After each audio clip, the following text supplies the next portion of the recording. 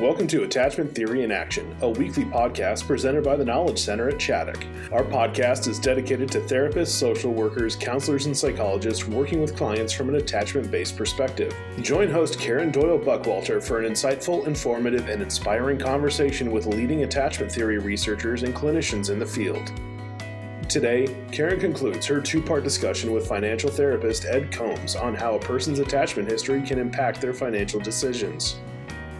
Hello, everybody. Welcome back to the Attachment Theory in Action podcast. I am your host, Karen Doyle Buckwalter, joining you again here from Chaddock. So today I am going to be interviewing a person named Ed Combs. I find his work so interesting in that he is looking at how our attachment history impacts our financial well-being and financial decisions. So basically, attachment and money. His book is called The Healthy Love and Money Way: How the Four Attachment Styles Impact Your Financial Well-Being. And I have to say, this is something I had never really thought very much about. So I'm going to share some information about his background before he hops on to join us for the podcast interview. Again, Ed Combs. He helps couples and clinicians untangle the mess of money and relationships using the art and science of attachment theory and interpersonal neurobiology. He loves applying attachment theory and interpersonal neurobiology to the way that couples relate to each other around money, moving couples from money mayhem to financial intimacy. He has earned his MBA in finance, an MA in counseling, an MS in financial planning. He's also a certified financial planner and a certified financial therapist, which gives him a broad and dynamic and comprehensive view of the ways that couples encounter money over their time together. I have to throw in there again, prior to hearing about Ed's work, I had not heard of the term financial therapy. So that was something else new to me. He's a thought leader and co-developer of the professional practice of financial therapy, which trains both mental health and financial planning professionals on the intersection of counseling, psychology, and money. His new book, which I shared earlier, I'll share again, The Healthy Love and Money Way: How the Four Attachment Styles Impact Your Financial Well-Being, shares a roadmap to help couples and clinicians see, heal, and grow through their attachment relationship and money.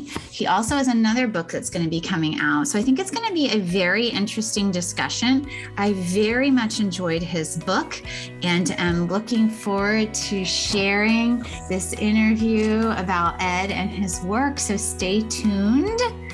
He will be coming right up.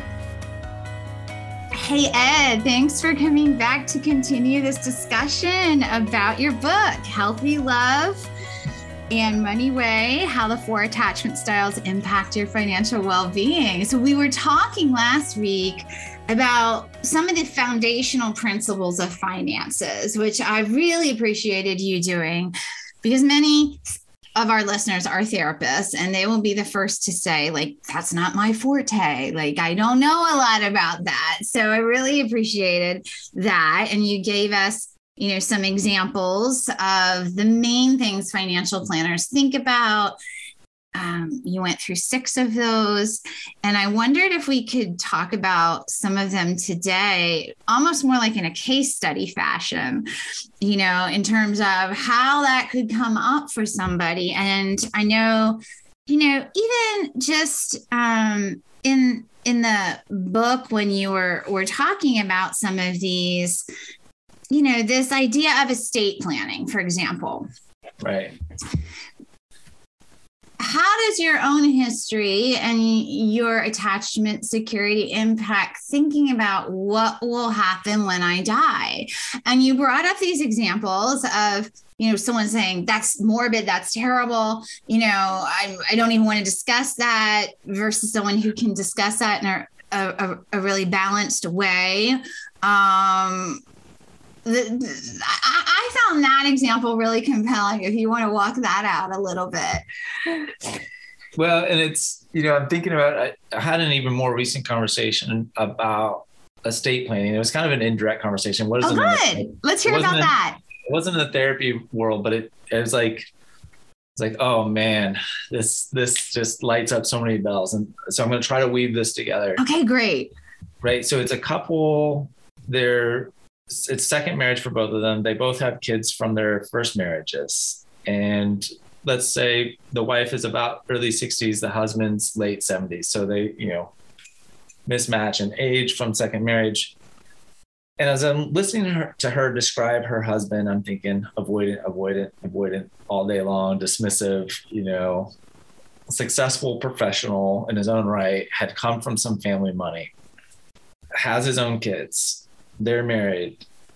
She's in the house. She's watching him age and getting closer to his own death. And she's starting to think about, well, what happens when he dies and how are the kids going to respond to the house that we're living in?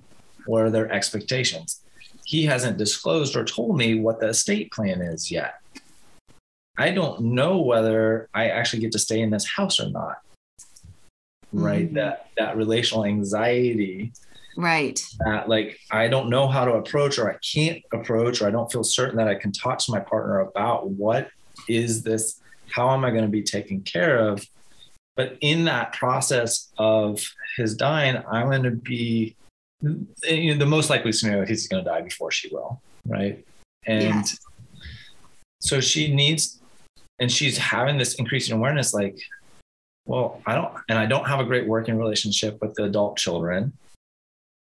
So already there could be some potential antagonism that comes up post-mortem. And so she's wanting to be able to cut it off the past, manage some anxiety. And the language that she uses, I had to drag him to the estate planning attorney to approach this and to open up and say, what are the plans here? Right. So this folds into issues of financial transparency within couples.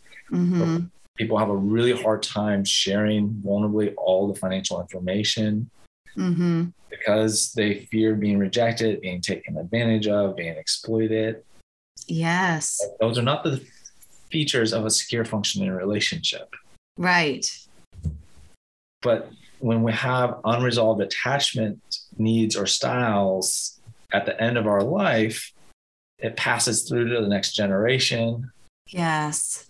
And the kids pick up on that relational anxiety and uncertainty. They pick up on the fact that we can't openly talk about the reality of what our finances are and what this means and how the assets are going to be distributed.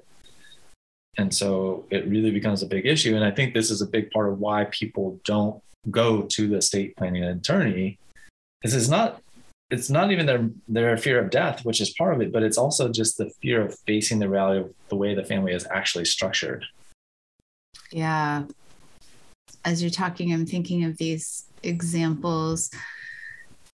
Maybe I've seen in aspects of my own life or observed from afar where with the death of a parent around finances, people transform into something you never expected. Right. Yes. And I liked earlier when you brought forth part of Bowlby's quote, from the cradle to the grave, we all need a safe haven and a secure base. And money and finances are part of that. They represent a safe haven and secure base, or lack thereof in some way. So it's quite. And they also, Karen, they also represent the ability to go out and explore and be expansive. Yes, that's true too. And some have said, and I can't remember who said, money is one of the most perfect objects for projection on. Yes. We can project all of our psychological needs onto money. Yes. Yeah. One thing I'm thinking about also, and I thought about it a lot with reading the book, I once heard David Wallen speak. I think I might have mentioned this in an email. And well, more than once heard him speak. And he was talking about attachment styles and money in psychotherapy from the therapist perspective.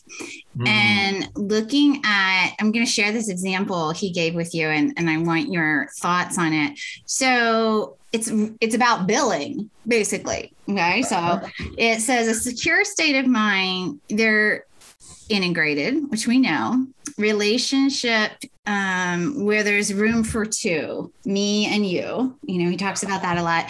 And so money policies can be flexibly enforced. Like there can be some leeway, but that's the word he used, flexibly enforced. With a dismissing state of mind where the person's not integrated, there's room for one, the self, and policies are very rigidly enforced. Like this is, and it's interesting because, I'm in lots of different groups with therapists on Facebook, and this kind of thing comes up a lot. And some people are like, whoa, I lay down the law and I bill them before they even come through the door. And I don't care if there's a death in the family, they have to pay me, And then you've got, let's go on to the preoccupied state of mind, right. Room for only the other.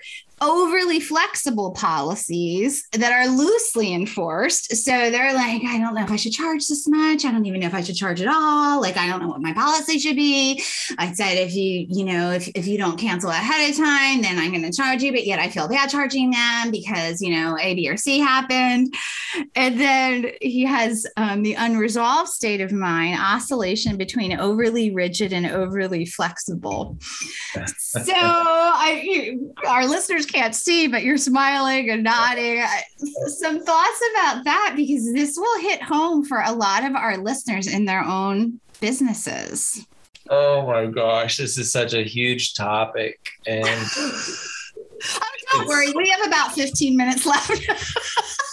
I've talked about my fantasy to save the world. It might just be to save the therapist from their relationship with money.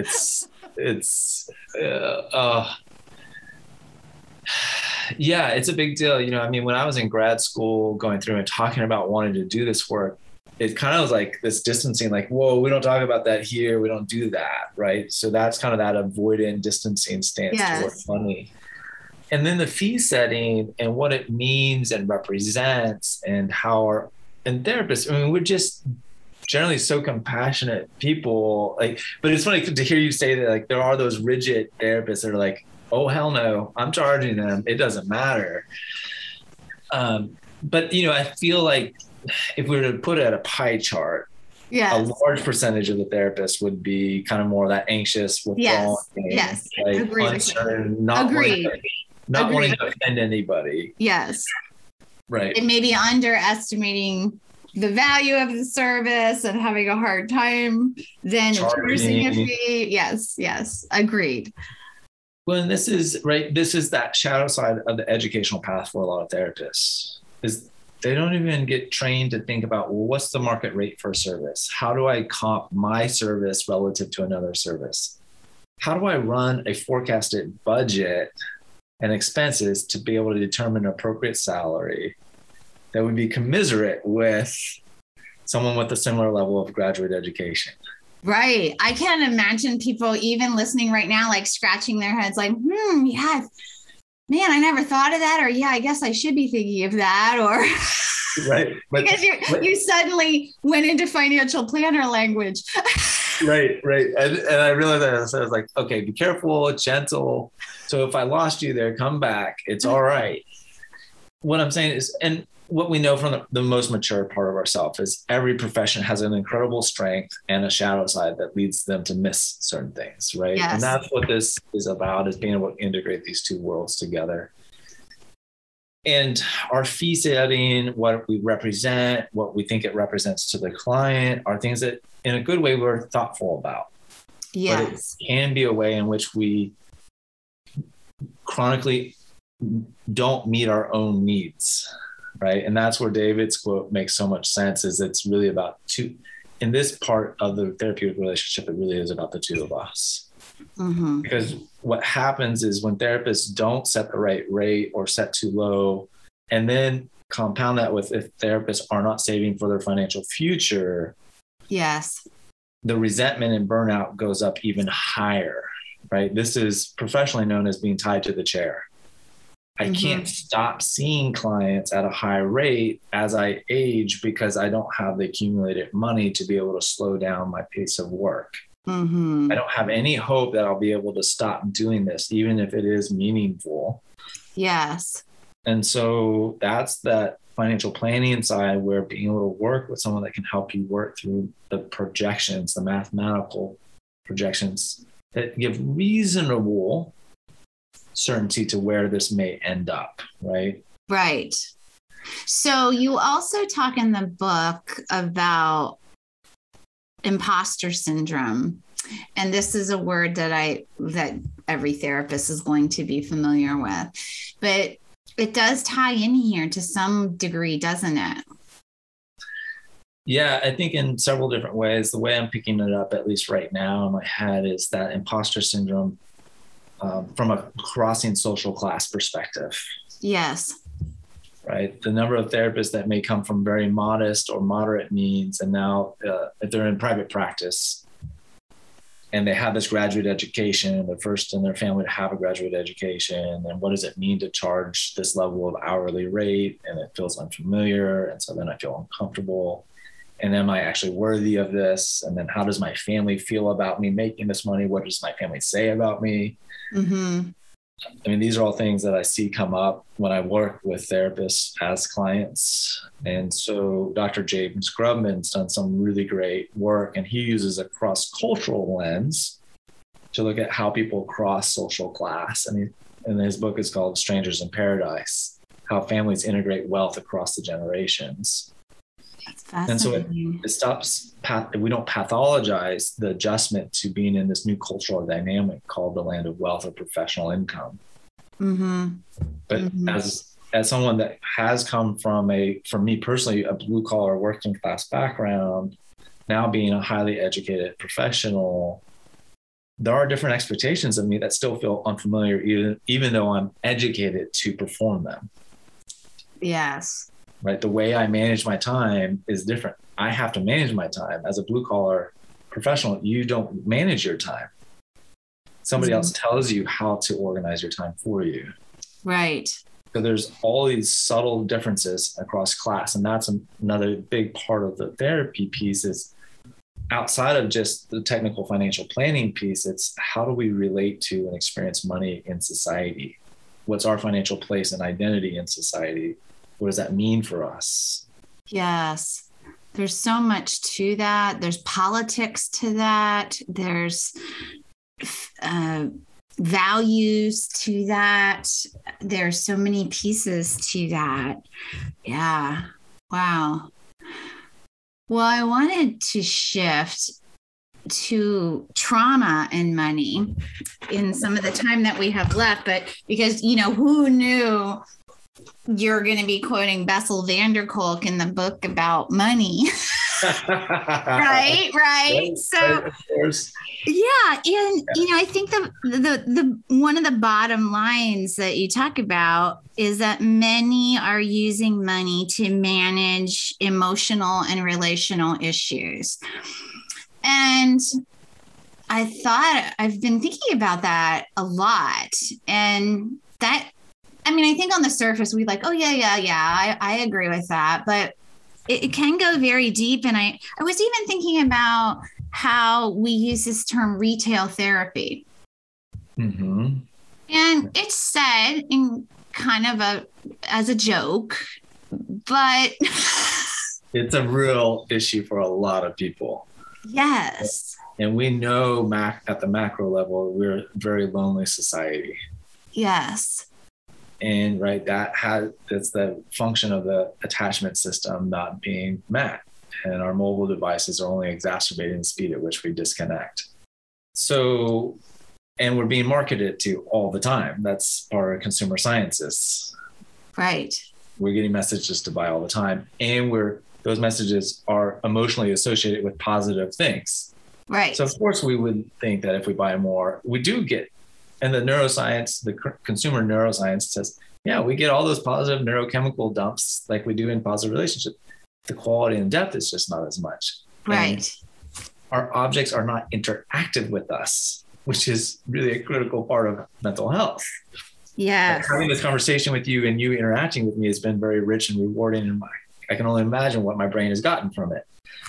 But me buying another book on Amazon gives me a small little high, but even when the book comes, it's not going to say, Ed, this has been a lot of fun having you read me. Yes. Right. But the way you've interacted with me, it's like, oh, I think Karen's having a good time with me. That's added richness to my life and meaning. So when we look at the intimate partnership, especially, and how quickly they can break down and how lonely people can get, we can't tolerate that isolation. And so what are the levers that we have to pull? And shopping becomes one of them. Hyper-compulsive activity, over-engagement in too many commitments to different activities, recreational commitments, sports for the kids, all these things, right? And so it creates a really strong feedback loop. And I'm not anti-consumer society by any stretch of the imagination. I'm not saying we all need to go live in yurts and stop spending money. We just have to recognize and be able to differentiate, when are we spending money to solve unmet emotional needs? Yes. And when are we spending money to meet healthy emotional needs of connecting and bonding? I.e., we just saved up thousands of dollars to go on a anniversary trip, my wife and I, right? Right. That's a good use of money, right? Yeah. You mentioned it, foreshadowed it, and I'll go ahead and name it. In the book, I talk about my experience with financial infidelity. And as I was starting my practice, self-proclaimed anxious attachment style. And you see the trauma, right? The trauma in my history preceded and added to the anxious attachment bonding process. Yes. So that's when we really understand trauma as the mechanism that disrupts our attachment and affect regulation system, and missing the ability to get the mirroring that we need. And we go out to society and put it on the consumption process. Yes. Yes. Or this is where a lot of times I'll see compulsive investing or gambling as seen as investing, because it's like, oh, if I can just get to this land of financial security, then I'll be safe. Yeah. There's a lot of really miserable rich people. And that's because we haven't done the psychological work of working through psychological security.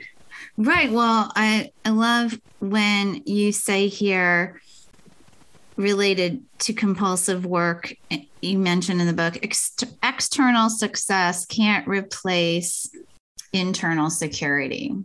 Yeah. So it's a number of things that we pursue to try to feel safe, instead of getting to the root of feeling safe and connected in a relationship. And I was, one of this idea, using money to manage emotions and relational issues. So one of the ways that I have dealt with using, I have used food. I have a history of using food to cope with this. And I would find whenever I stopped using food, suddenly I'm at TJ Maxx all the time. Yes. It's like, yes. Wait a minute. Like, because I don't need food when I'm spending money on a pair of shoes. Like I don't, because they're both covering up different things.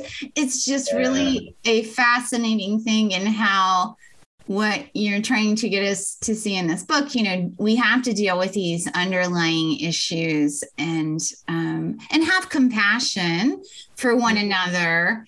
Right. Because I think with money, we can get more than other things. I think we can get very harsh and mean and judgmental about it.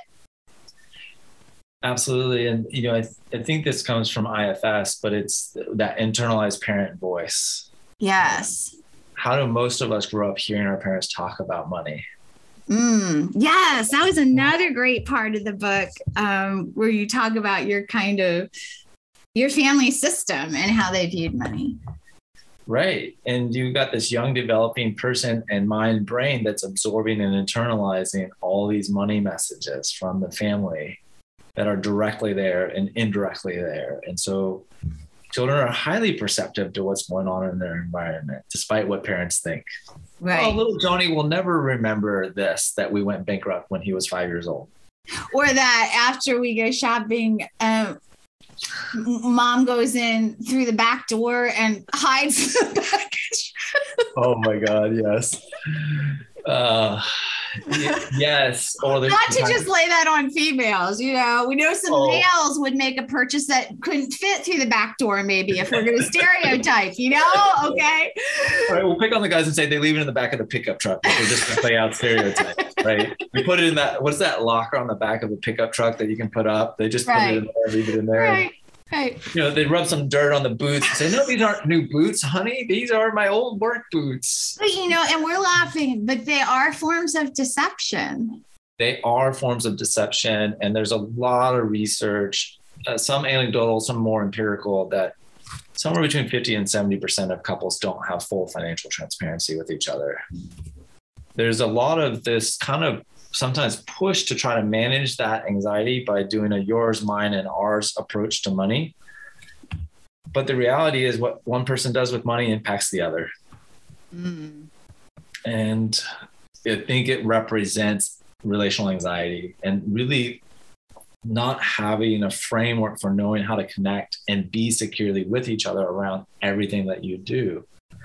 So if you're passing judgment on the way your partner spends money, they're going to shut down and not want to tell you about that.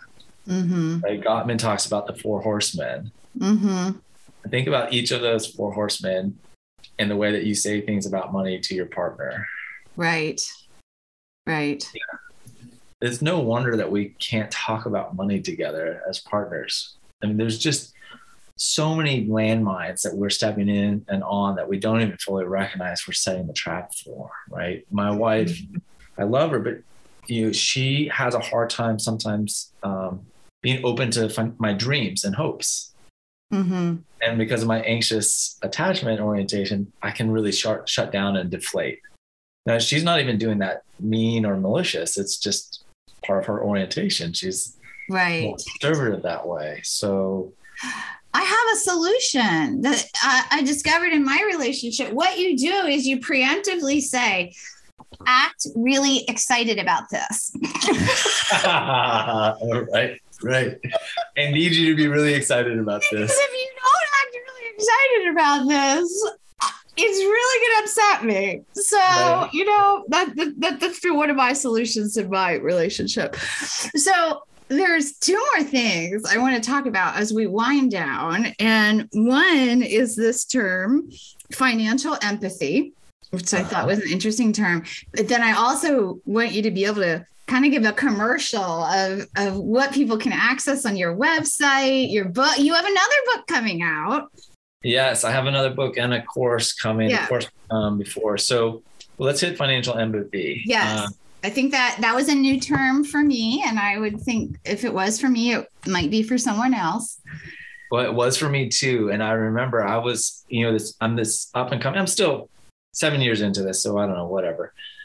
Handful of years ago, I'm at this conference and I hear this guy speaking and he says, and the speech is financial empathy. I'm like, I'm this financial therapy guy. I should have already thought, why didn't I think? And he gives a beautiful story of financial empathy.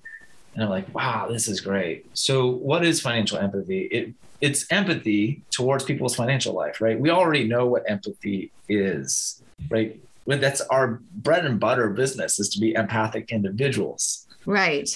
But what's really challenging is when we hit that topic of money, we can slip into our own judgments, values, and evaluations of what is right or wrong around money.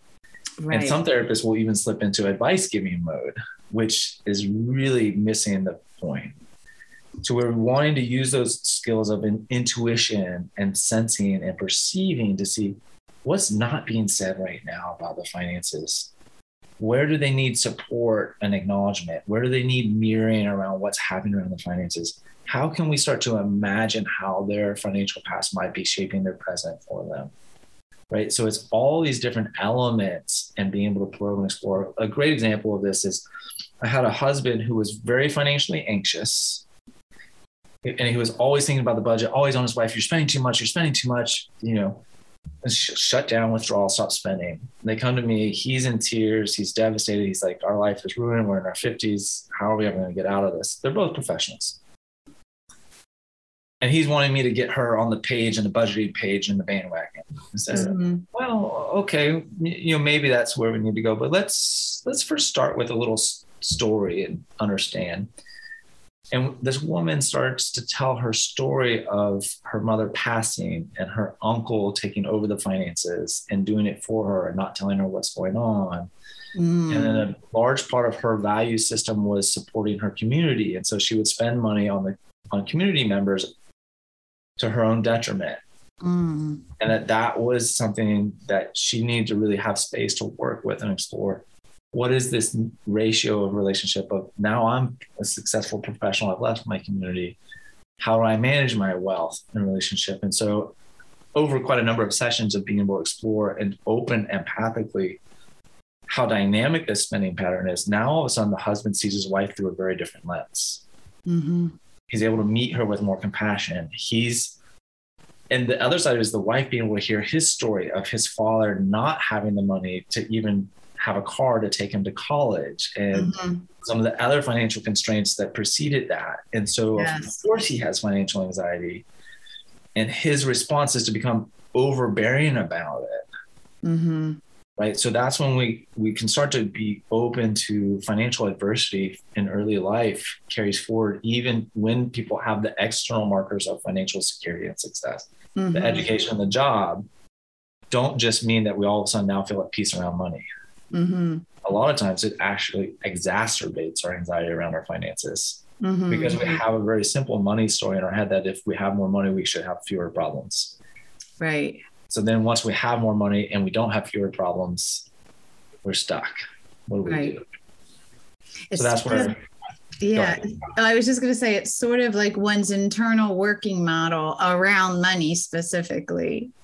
The financial schema, yes. And there's growing literature on being able to look at that and map that. And that's what the work of the Financial Therapy Association does. Yes.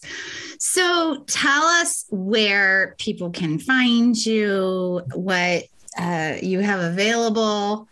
Of course, your book, which I recommend to everybody get. It's a very good read, both about finances, but also about attachment and your own story. And it's a really very readable, accessible, but yet at the same time, interesting and new ideas book. So would encourage people to pick that up for starters.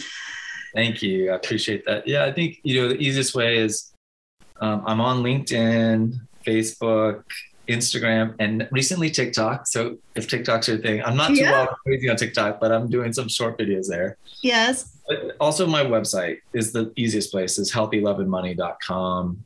I do have a course I was coming up. It's a really comprehensive course. It's going to take couples through understanding their attachment style, affect regulation, trauma, family systems, and then how all those pieces really apply to their financial system. And all those pieces, and how you can use that knowledge of psychology in your own life with your intimate partner to feel more connected, to feel more bonded. And the course is called The Couple's Guide to Financial Intimacy. And more information is on the website about that. And that will be launching in January. That's great. And do you do there might be some therapists that are wondering if you do consulting with therapists. Like, I feel maybe some of my own history is getting in the way of me building my business, or, I don't know if that would be considered therapy or consulting. And, do you do any work like that? I do have that part of my coaching, consulting, therapy practice. It's all kind of interwoven together. Okay. All right. Yeah, you can reach out to me through healthyloveandmoney.com. All right. Great. What's going on there. Well, thank you so much for being here today and talking with us about your work on the Attachment Theory in Action podcast. I'm so appreciative of your time. Thank you, Karen. I appreciate it. It's been a delight. Thank you for joining us for this edition of Attachment Theory in Action. Please follow our site, tkcchaddock.org, or subscribe on Apple Podcasts, Google Play, Spotify, or Podbean for future podcasts. If you enjoyed our podcast, please leave a review and share with your professional network. For additional resources, training opportunities, and blogs, please visit tkcchaddock.org. We hope you'll join us again as we continue to explore the world of adoption, trauma, and attachment theory.